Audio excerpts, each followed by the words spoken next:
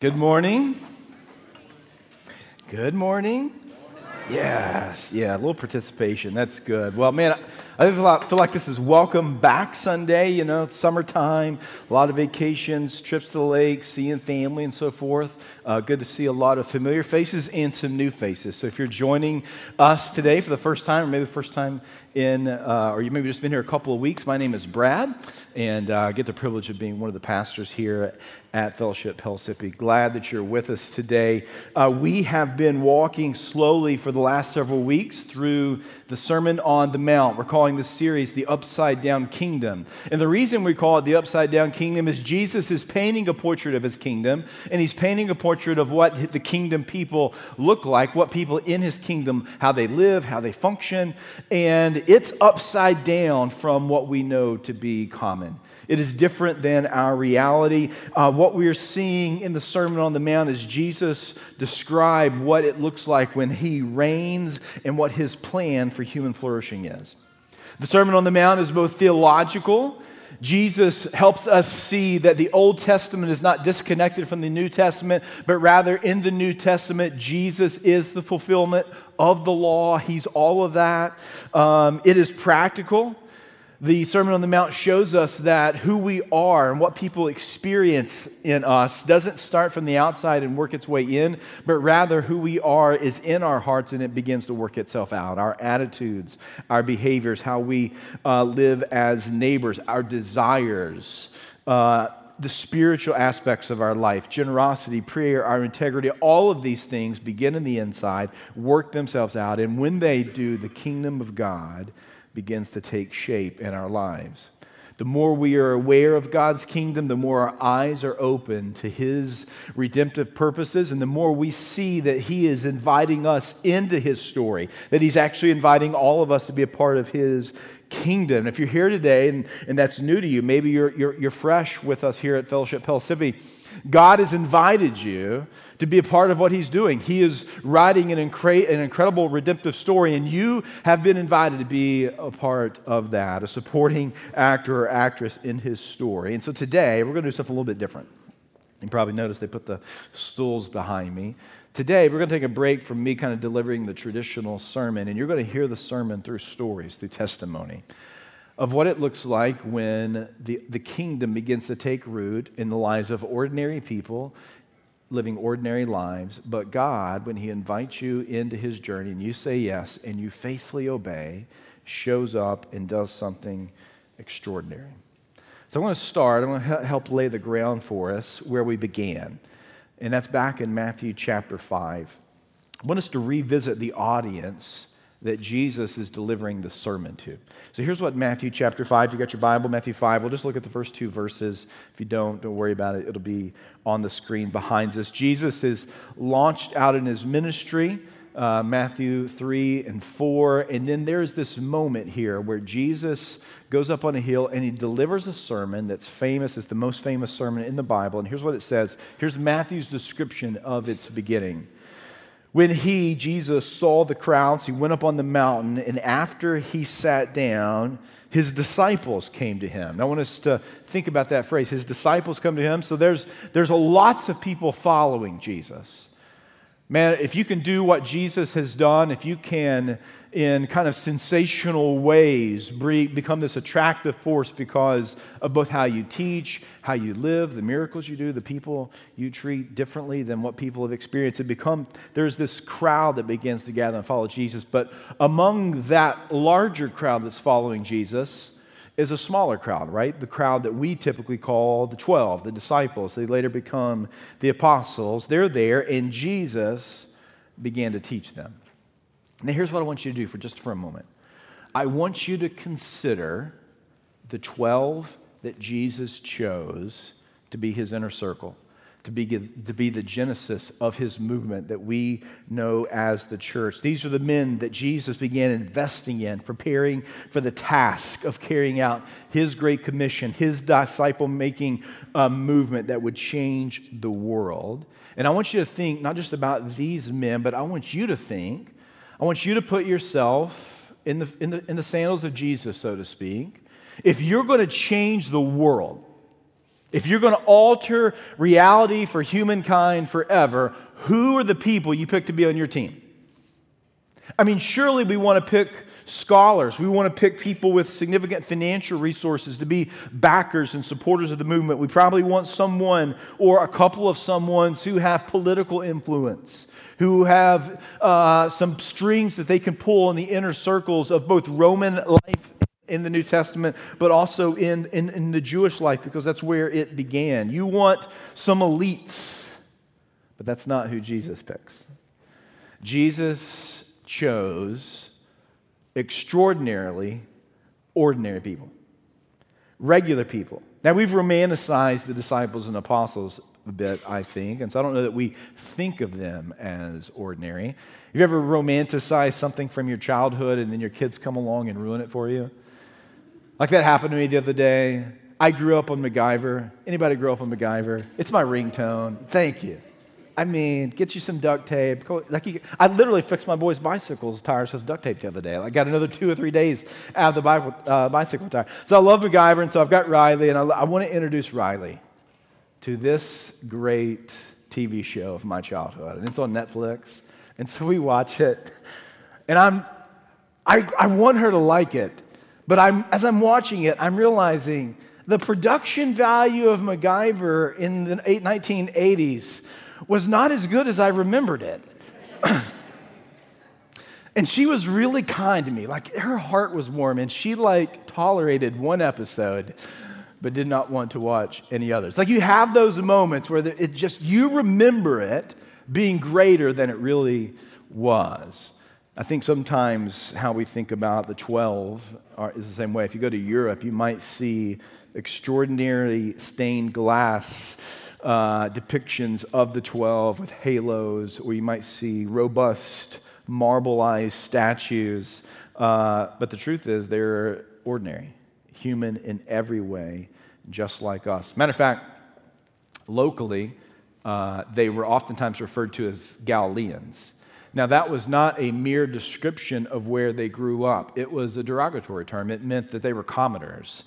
They were nobodies.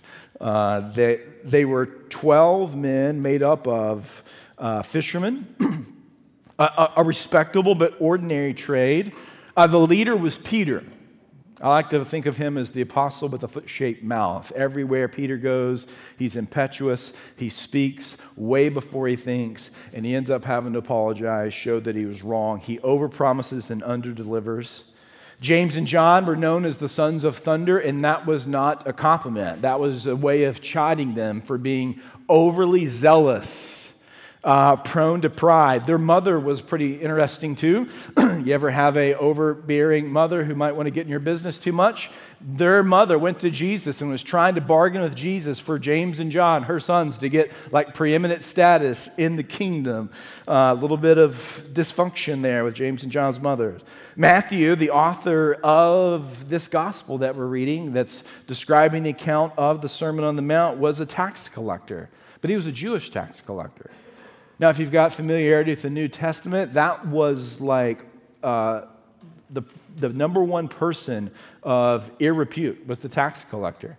Because the way tax collecting worked in the Roman government, a tax collector would be assigned a particular portion of a province or a region, and he had to exact a certain amount of taxes for the Roman government, and whatever he could get through manipulation or through show of force, he could get for his own. And so tax collectors literally robbed people. And if you're a Jewish tax collector, you were doing it to your brothers who were already occupants of the Roman Empire. So you were like a double betrayer. That's Matthew, who now in his former life was a tax collector, now is one of Jesus' 12. Sitting on the other side of the table of Matthew is a guy named Simon. Now you and I most prominently know Simon Peter, but there's another Simon, lesser known of the 12, and he was a zealot. That was one of the 4 major political parties at the time, and the Zealots wanted nothing more than to see the Roman Empire crumble. They were totally intolerant of the Roman occupation and believed that the Romans needed to fall by any means necessary, and the Zealots were actually famous for violent assassinations and so forth. And so you've got Matthew, a guy who was an employee of the Roman government on one side of the table, and you've got Simon, a guy whose life mission is to see Rome fall on the other side of the table. These are the people that Jesus picks and puts in this circle. Thomas was a pessimist. Maybe you heard growing up that he was a doubter. I don't know that he doubted that much. He just kind of, when they were getting ready to go through a troubled neighborhood and they were public enemies number one, Thomas's attitude was just like, let's go and let's just die. Like, let's just die. Let's just do it. I mean, you love Thomas. He was a 6 on the Enneagram, for those of you who are Enneagram people. These were ordinary men. And these ordinary men were surrounded by other ordinary men and women, but they were available and obedient to Jesus' call. And they didn't perfectly obey. They messed up all the time, but they kept following. And Jesus, because they took obedient steps of faith and they followed him, used them in extraordinary ways. I want you to think about this. I mean, there's this tiny band that is a minority in an oppressive and impressive Roman Empire. And today, you and I know their names. You can't name me, unless you're a first century historian who's teaching in the local high school community college, you can't name me 10 other people who lived in the first century, but you know the names of these guys, and there's a reason why. It's not because of how amazing they were, but it's their God, it's Jesus, who did something extraordinary with their steps of obedience. So here's what we want to do today. We believe the kingdom established by God is around us today. And you and I, as ordinary people, are invited to be a part of that. And I want you to hear some stories from your brothers and sisters here in our church who are a part of what God is doing. God has worked in their heart, and they have recognized and seen God's call and have said yes, and are seeing the kingdom begin to unfold around them. So the first couple that I want to invite up with me is John and Hannah Hill. John and Hannah, would you guys come on up? And would you guys make John and Hannah feel welcome?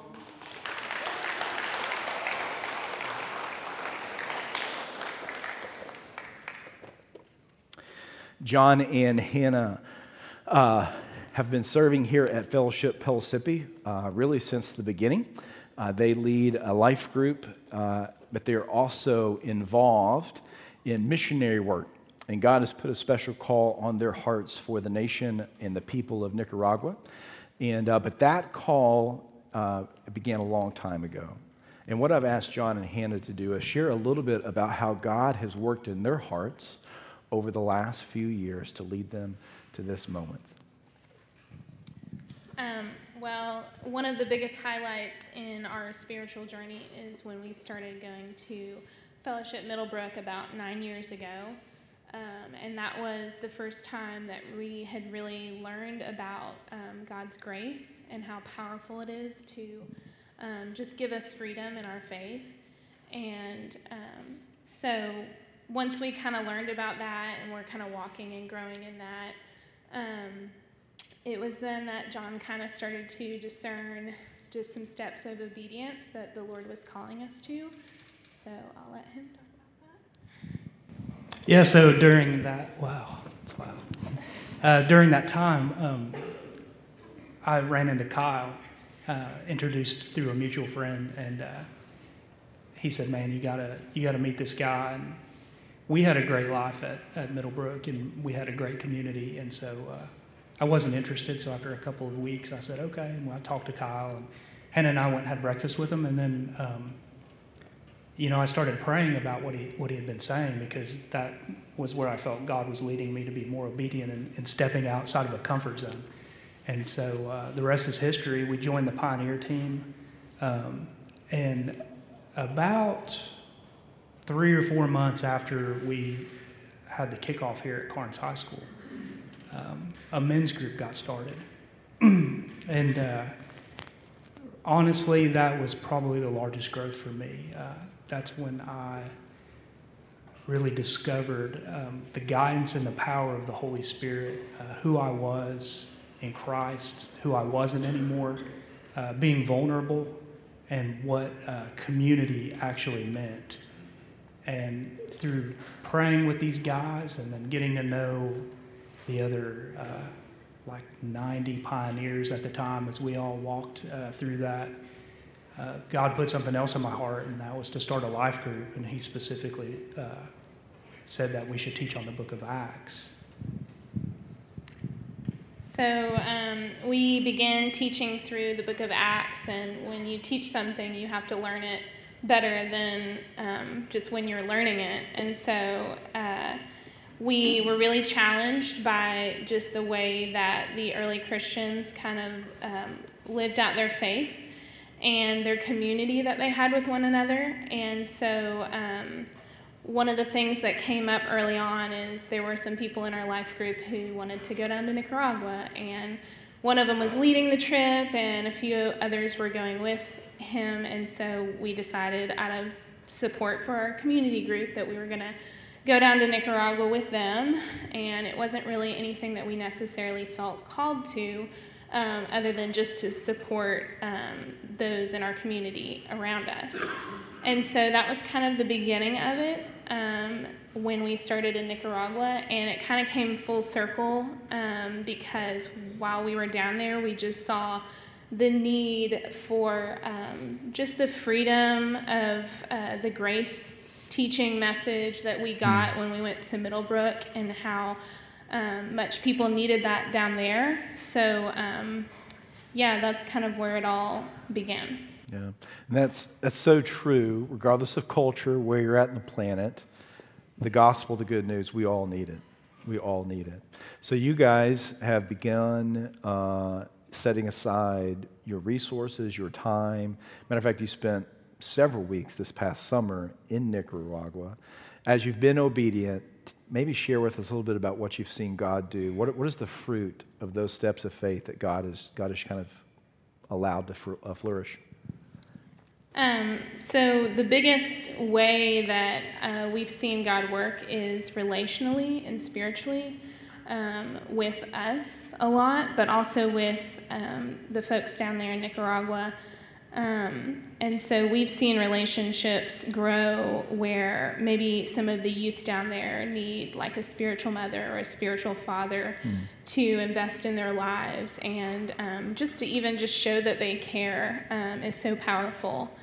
And we've seen a lot of people who are already doing ministry down there who are just kind of alone and need encouragement or just building up and support of what they're already doing down there. And since we're not down there full time, we really saw that as just an appropriate way to serve, is just to go down and be a brother or a sister to the folks that are already down there serving. And then, of course, we have started to do some stuff with discipleship, relationally with other believers down there, and teaching, and that's a big part of my heart is teaching. And so we've seen a lot of growth and a lot of fruit from that. Yeah. So on a personal note, what it came down to was it was eye-opening for me to see the body of Christ as actually just one body. So it's real easy to separate out. We're here at Pellissippi or here in Tennessee, and then there's the mission field. And so one of the biggest things that had happened to me down in Nicaragua was that I was welcomed as just a visiting brother, and it kind of blew me away. And so over these past 3.5 years, I have really pressed into other people that I talk with about that we are one body. No matter where we're at, what our circumstance is, it's the community of believers and how important being involved in a community is. It's easy to become isolated, whether that's through shame or you're just in a different place, but without fellowship with other believers, I mean, we're kind of dead in the water. And so it has been a real goal of mine to really reach out here, because we have a twofold mission here in Nicaragua. This is just as important to us as Nicaragua. You all are our church family, and we want to go down there and represent you all, but more importantly is the things that you all give to us that we can take down there, and the things that we're given from our brothers and sisters down in Nicaragua that we can bring back here. And so it's a mutual beneficial relationship in the body of Christ and in our community. That's it. One more question for you. I didn't prep you for this one. Hannah, where'd you go to seminary? I did not go to seminary. All right, so that's no knock on seminary. Went to seminary. It's great training. But what is what's your profession? What's your job? I'm a teacher. Yeah. What do you teach? I teach English as a second language. All right. And John, what's your profession? I'm a nurse. All right. And so you guys are able to use what you do in the ordinary way here through the power of God, through this partnership in Nicaragua there.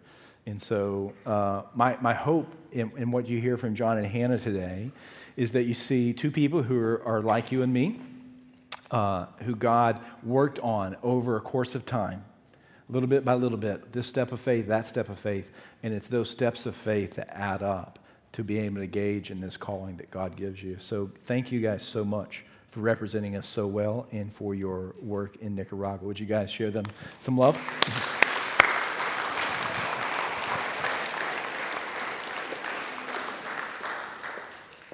So here's what I want us to do. I want us to do more than just hear stories from other people. I want us to reflect for a couple of moments on, God, how are you working in my life? Matter of fact, here's the question I want us and you and I to take a 2 or 3 minutes pause on and to pray. And I want us to pray this. Father, what do you want to change in my life so that you can use my life the way you want? For John and Hannah, it was putting them in a new community that caused them to begin to lead and serve in different ways that opened up these doors of opportunity.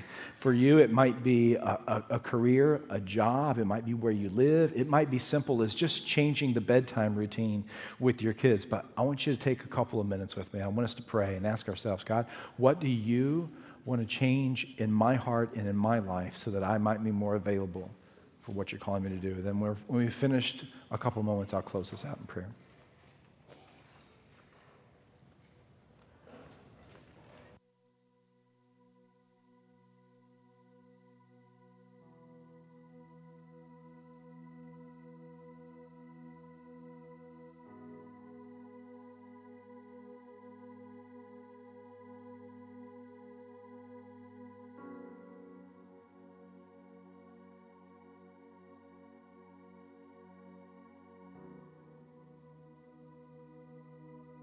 Father, I don't know what you're calling all of us in this room to do.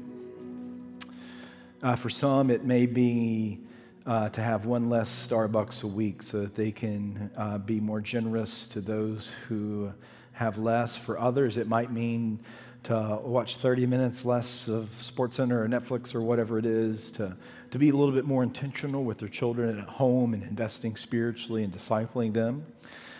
For others, it might mean to say yes to the mission field or to ministry or to another step of faith. Whatever it is, here's what we know. We know that you are good, that you're trustworthy, that you're faithful, that you never break a promise, and you are great. You can do more than we can even imagine.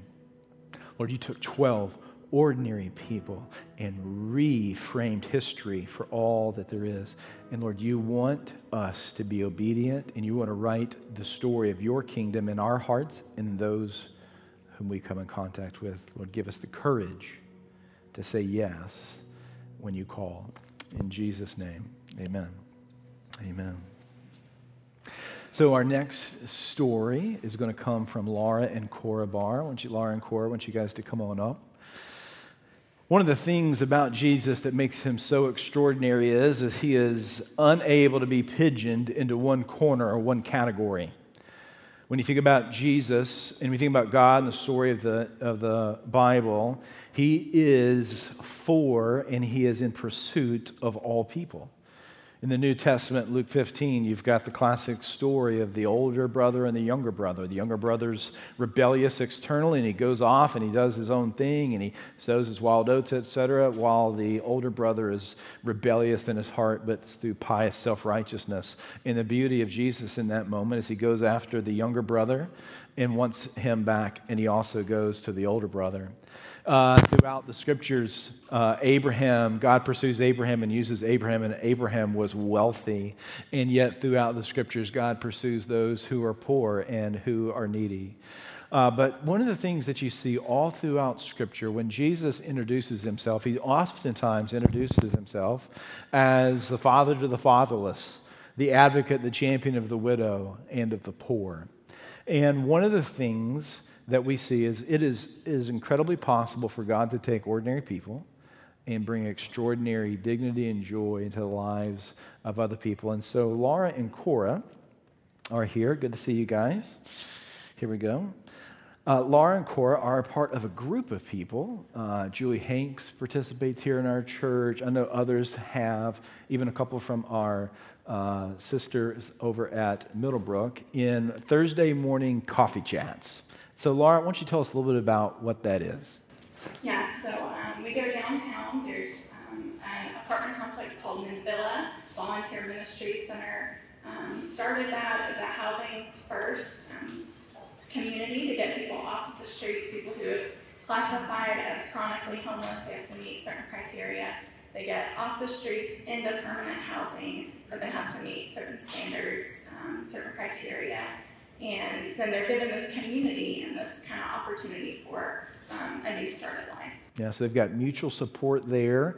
And some people in our church, in our community, saw an opportunity to go and just bring dignity and conversation and love. Tell us a little bit about what happens on the Thursday mornings. Yeah, so Julie Hanks and Annabelle and her family, I think they've been going for like 6 years. So a long-term ministry where we go usually for 2 times a month. We make a really nice, or try to make it nice, home-cooked meal and just be present with the people. So we serve coffee and usually breakfast, sometimes lunch, and just spend some time. And because it's a consistent thing, we have the opportunity to build relationships, hopefully to start bringing some healing to people who have been just disenfranchised or struggle with abandonment issues. Everybody has a story, right? And so just to try to bring some dignity and some love and care into a pretty hard place. That's good. What I love about it is resourcing ministries like this is so important, and I don't want to discredit that. But just the tangible of sitting down, we got some photos here of sharing a meal, of doing something that we do on a regular basis as ordinary, and we just come to their apartment, we come to their house and share in this human experience. So Cora, I want to ask you something. So this thing of God's mission is not just for people who graduate high school, right? So it is God invites. Matter of fact, Jesus is careful and actually creates a little controversy because he is so dead set on making sure that people know that children are part of his kingdom and get to serve in his kingdom. So Cora, why don't you tell us a little bit about what you get to do and why it's important to you? At Manvilla Coffee Chat, I make the coffee, which is really important since it is coffee chat, and I help serve drinks and food. And I talk to the people there and help take their food back to the spots where they sit. And Cora, how old are you? I'm 9 years old. All right. So when you're down there, are you nervous or scared? At first I was, but after I started going, I started getting used to it, and now I look forward to going. That's awesome. So Cora, Laura, how have you maybe seen God at work because of what you guys are doing in the ministry? I've seen God at work in me to help me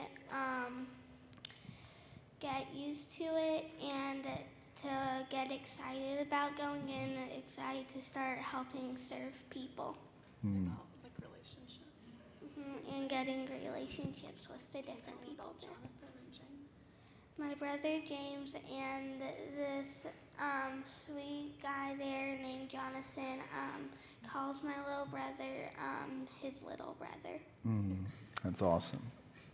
Well, Laura, Cora, thank you so much for serving there on a regular basis, being faithful. Cora, thanks for leading the way and maybe even inspiring some of the adults in our congregation to take a step of faith and risk and do something that's uncomfortable because God calls you to do it. All right, would you guys show them some love today?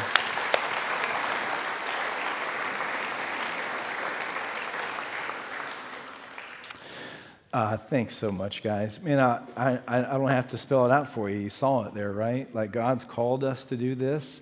And the more we learn to see those around us whose life experience might be different than us, the more we spend time with them, the more time we spend talking with them, having coffee and breakfast with them, the more we realize that our neighbors are very much like us. They've got hopes, they've got dreams, they've got stories of difficulty. And isn't it interesting throughout the scripture in the New Testament, you know, when Jesus gathers the disciples together, you know what they oftentimes did? They ate. They had a meal. They feasted. They'd have a good drink. You and I can bring the kingdom to so many people by being hospitable, by inviting them to share a part of our lives, by sharing a part of our lives with them. And oftentimes it just requires us to look around. It could be your neighbor across the street, your neighbor in your apartment complex down the hallway. It could be somebody downtown in the opportunity. And so here's the prayer and here's the question I want us to think about and reflect on for a little bit. Father, who have you put around me and how have you resourced me so that I could reflect the goodness of you and share your gospel with, share the good news with? So let's take a moment and ask, God, who might you want me to be a neighbor to?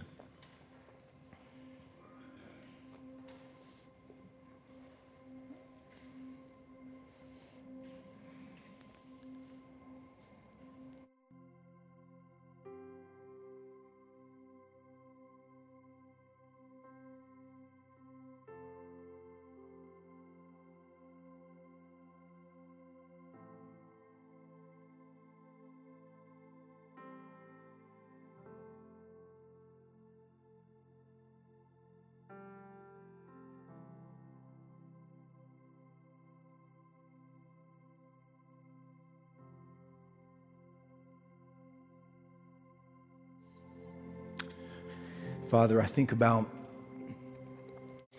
the woman described in the Gospel of Mark as having this physical condition, this abnormality that made her a bit of a social outcast, but also got her excluded from temple worship, and how desperate she was to meet you.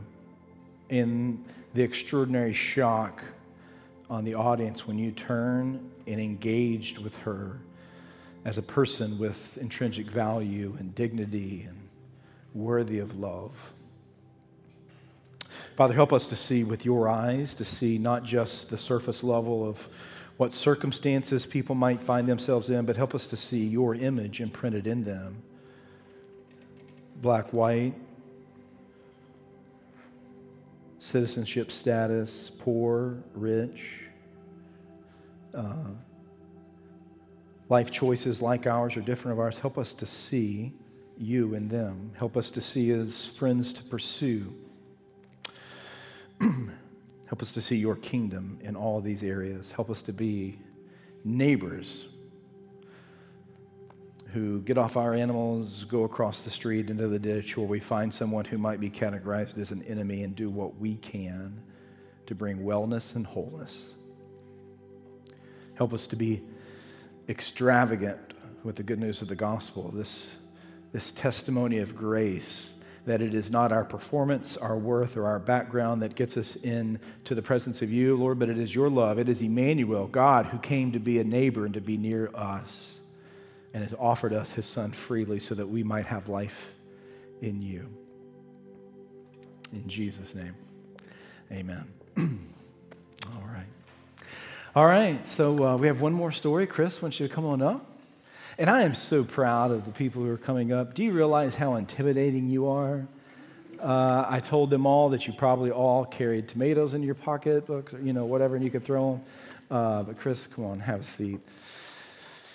There you go.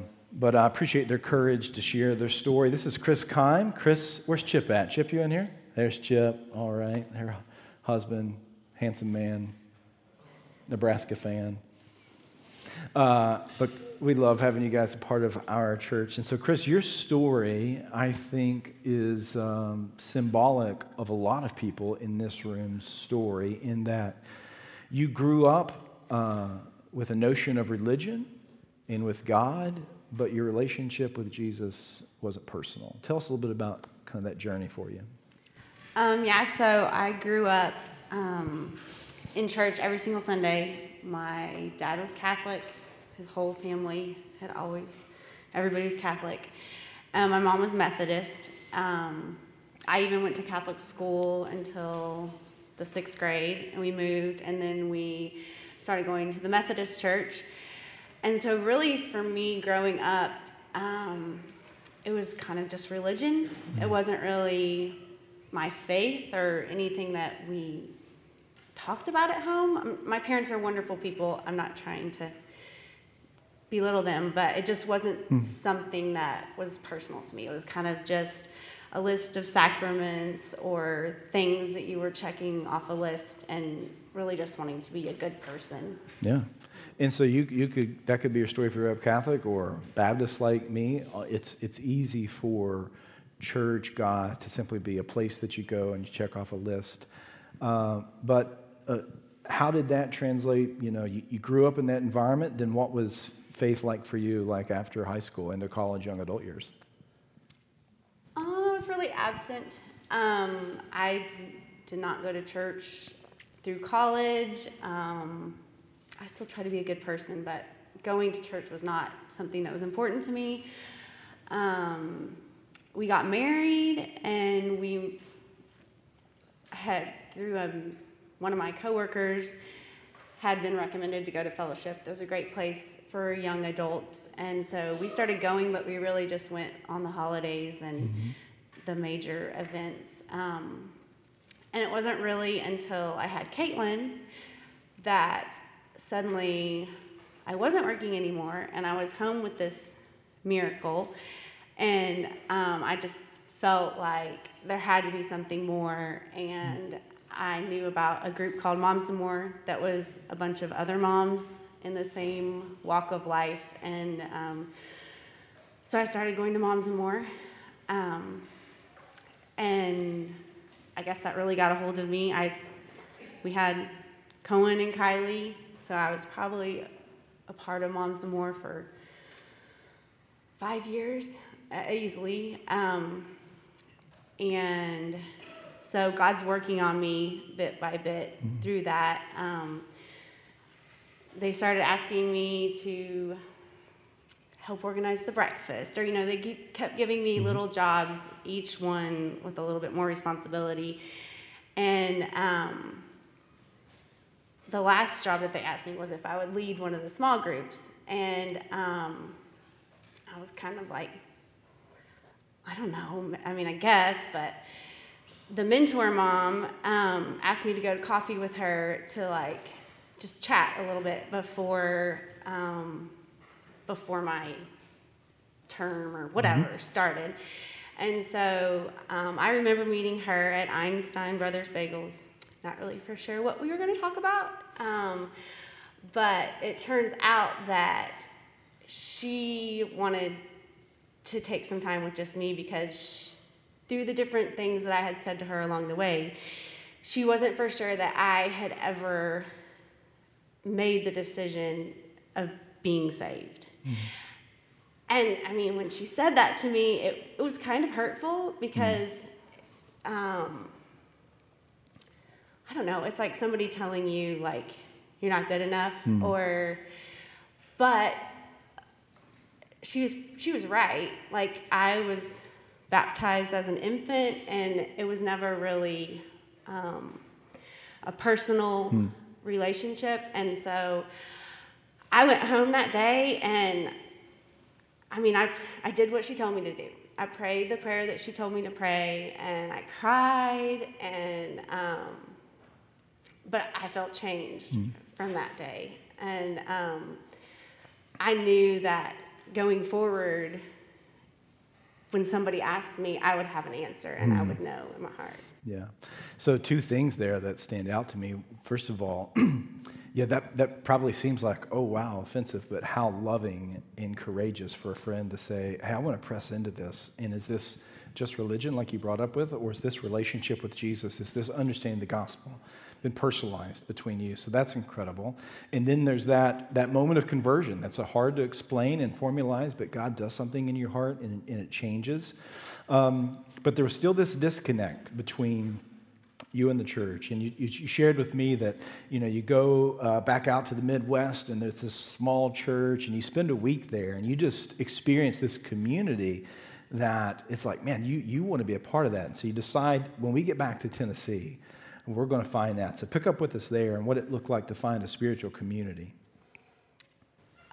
So we have family that lives in Nebraska, and one summer after we came back, I don't even know, something just clicked, and obviously it was God, but I was like, man, that small church really made me feel welcome and at home. And I knew that I had heard about a plant church in the Pellissippi corridor, and I'm like, I got on the computer and I looked it up, and I was like, they meet at Kearns High School, it's right around the corner, it's at 10 o'clock, we're going. And so it was in July, and the whole family came, and people welcomed us when we came in, and like immediately it just felt like home. And I'm pretty sure it was the camping trip sign up, and I think we signed up for the camping trip the very first day we ever came here. Yeah, so if you're new and you want to get plugged in and involved, I've got great news for you. Registration for this year's camping trip is live. So you go to fellowshipknox.org, go to Pellissippi campus, you can register for the camping trip, September 13, 14. Put that on your calendar. So you go to the camping trip. Yeah, I just thought, this is what we like. We like being outdoors, so we're going to sign up for the camping trip, and we're going to get to know people who like the same stuff that we like, and we're going to have friends. And it worked. I mean, it was super fun. I think that was the year that it poured rain. Yeah, I remember that one. I remember that. And Lots we of all people wrote off underneath the camping tent, forever after that, but a few stayed. I think Hannah floated on her bed in her tent. And We got close to each other, though. We got close. So you get plugged into a life group, and then someone asks you, Kyle asks you to take on a volunteer role here. Tell us a little bit about how that was pivotal in your journey. Kyle asked me if I would help organize the teacher appreciation luncheon. And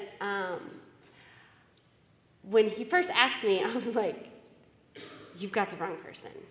Not me, I can't do that.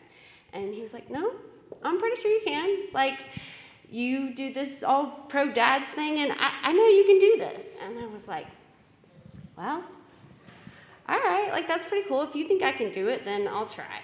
And so I tried, and we had that. And it was great. We haven't done it again, though, so I don't Well, we know. did it a little differently. We did it. We just didn't do it on Sunday. Okay. But Well played, Chris. Well played.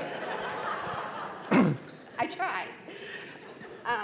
No, but I think what made that impactful for me was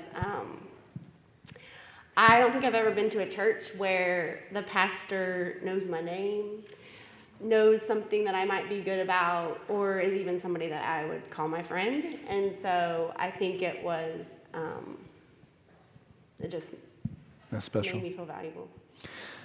And so once we get you on the hook and you can prove yourself, we're going to ask you to do something else. And so then we ask you and Chip to start to teach our 4th and 5th graders. And at first, you've kind of felt like, well, okay, I'll volunteer, we'll fill the role, we'll do the job. But along the line, something happened that showed you that participating in teaching 4th and 5th graders was more than just volunteering and filling a role. So it was a baptism Sunday, and we were watching one of the children that was one of the 4th and 5th graders getting baptized. And when she was asked who helped get her to this point, she said, Chip and I. And immediately makes you tear up, but it was like a switch went off, and it was like, you know what, we're not just volunteering. We're not reading the lesson the night before and coming up with a couple games to like fill a spot. Like we are helping bring other people, kids, to get to know Jesus. And so it was kind of like this is more than just volunteering. Absolutely. This is making disciples. This is engaging in God's mission. And to make disciples, you have to be a disciple yourself. So you part of the journey for you also is to become disciples. Tell a little bit about how that's shaped. So Christy asked me over a year ago probably if I would go through a book study with her. And I said yes, and we have been getting together. Sometimes we're good and we get together like regularly, but life is busy and sometimes there's more time in between. But she gives me an assignment, and the book is where you read some of the book and then you stop and there's questions and it sends you to the Bible and then you answer the questions and then you read some more, and so it gets you like really engaged. And I think that my knowledge base has grown tremendously. Her keeping me accountable helps me make sure I set time aside to sit down, and I feel like I've gained some confidence. Like from the beginning of the book, and now we're almost done with it, I can tell like some of what I've been reading is starting to stick, and I'm remembering it, and I've also gotten a great friend out of it. So. Sweet. And that's the beauty. When we talk about being disciples who make disciples so that people can make disciples, this is what we're talking about. We're talking about you being invested in. The more you're invested in, the more you can invest in the 4th and 5th graders and now students. But here's the beauty of it. You don't have to know everything. So when you experience 4th and 5th grade, what did you experience? I mean that those kids are really smart. I mean, we start talking and then I'm like, wait, what? Like, I did not know that the earth is only 2,000 years old, or whatever. Yeah, like. So that's beauty. They teach me probably more than I teach them. Yeah. So. Yeah, that's the stretching. That's the beauty of the mission. So you don't have to have it all together. But now you see God work, and you're working with some of our middle school and high school students, and these girls have an opportunity now to come to you and share, because you're the cool mom who does crazy stuff. I'm just as much of a kid as they are. Yeah. But yeah, even Believe Bus Ride, we're playing the heads up game or whatever that's called with the phone, and they get to like the Bible trivia one. I'm like, no, not me. You guys do it. And then they're like, no, Chris, you can do it. And then they like cheer me on when I know the answers. That's awesome. Well, Chris, thanks for being so faithful to serve. And guys, would you show Chris some love?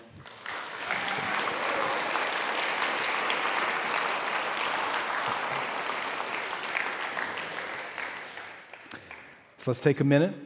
I want you to ask, who am I allowing to disciple me, and who am I discipling? Who has God put around you that you can invest in and pour your life into?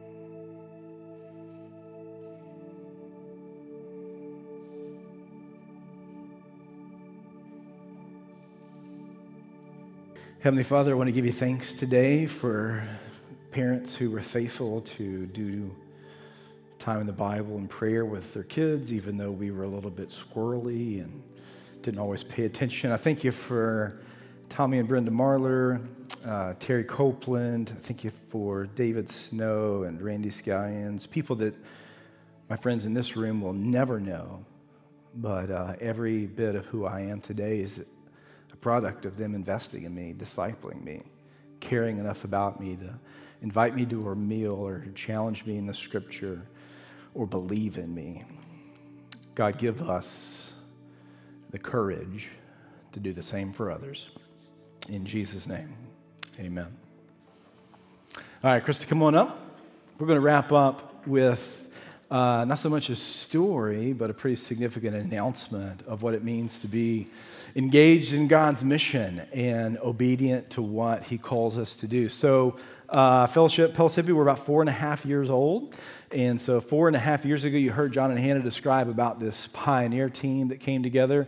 If you're new to our church, Christy was actually the founder of our Fellowship Kids Ministry. So most of what you see was pioneered by her. And then a couple of years ago, Sarah Langford took the reins and has just been so faithful to do such a good job. But Christy's heart for children's ministry really never waned. As a matter of fact, she began and created a coaching network here in Knoxville, where she has equipped and trained other children's leaders, put together some resources that actually have been used at Exponential, which you guys probably don't know what Exponential is, but it's a large church planning conference that resources other people who do what we do, has launched new congregations, and her and Kyle have taught and instructed lots of other children's ministry leaders. But recently, one of our sister churches, our Fellowship Middlebrook location, has been without a children's pastor for some time and has looked for 3 or 4 months for someone who could fill that role and provide the leadership that was necessary to both lead and shepherd the staff and the volunteers, but also all of the children's there. And they have found an excellent leader in Christy Landis. So there's part of us that are super excited, Christy, because we know how capable you are. We've seen your work here in our community. And then there's part of us that's sad because Sunday mornings will look a little bit different without you at the front there, greeting our parents and stuff.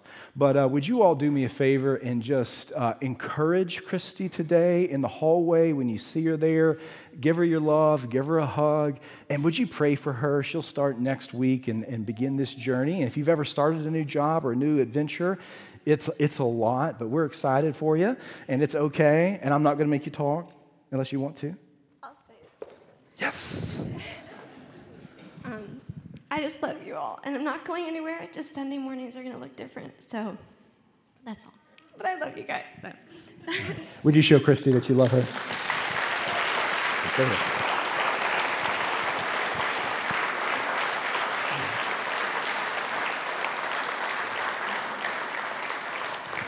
I'm excited about the partnership, how she's going to continue to be able to help grow and nurture other people. Let's pray for her right now and kind of commission her, and then we'll continue on. Father, like from the very beginning, this is how your church worked. It sent out Barnabas, and it sent out Timothy, and it sent out Paul, and sent out others.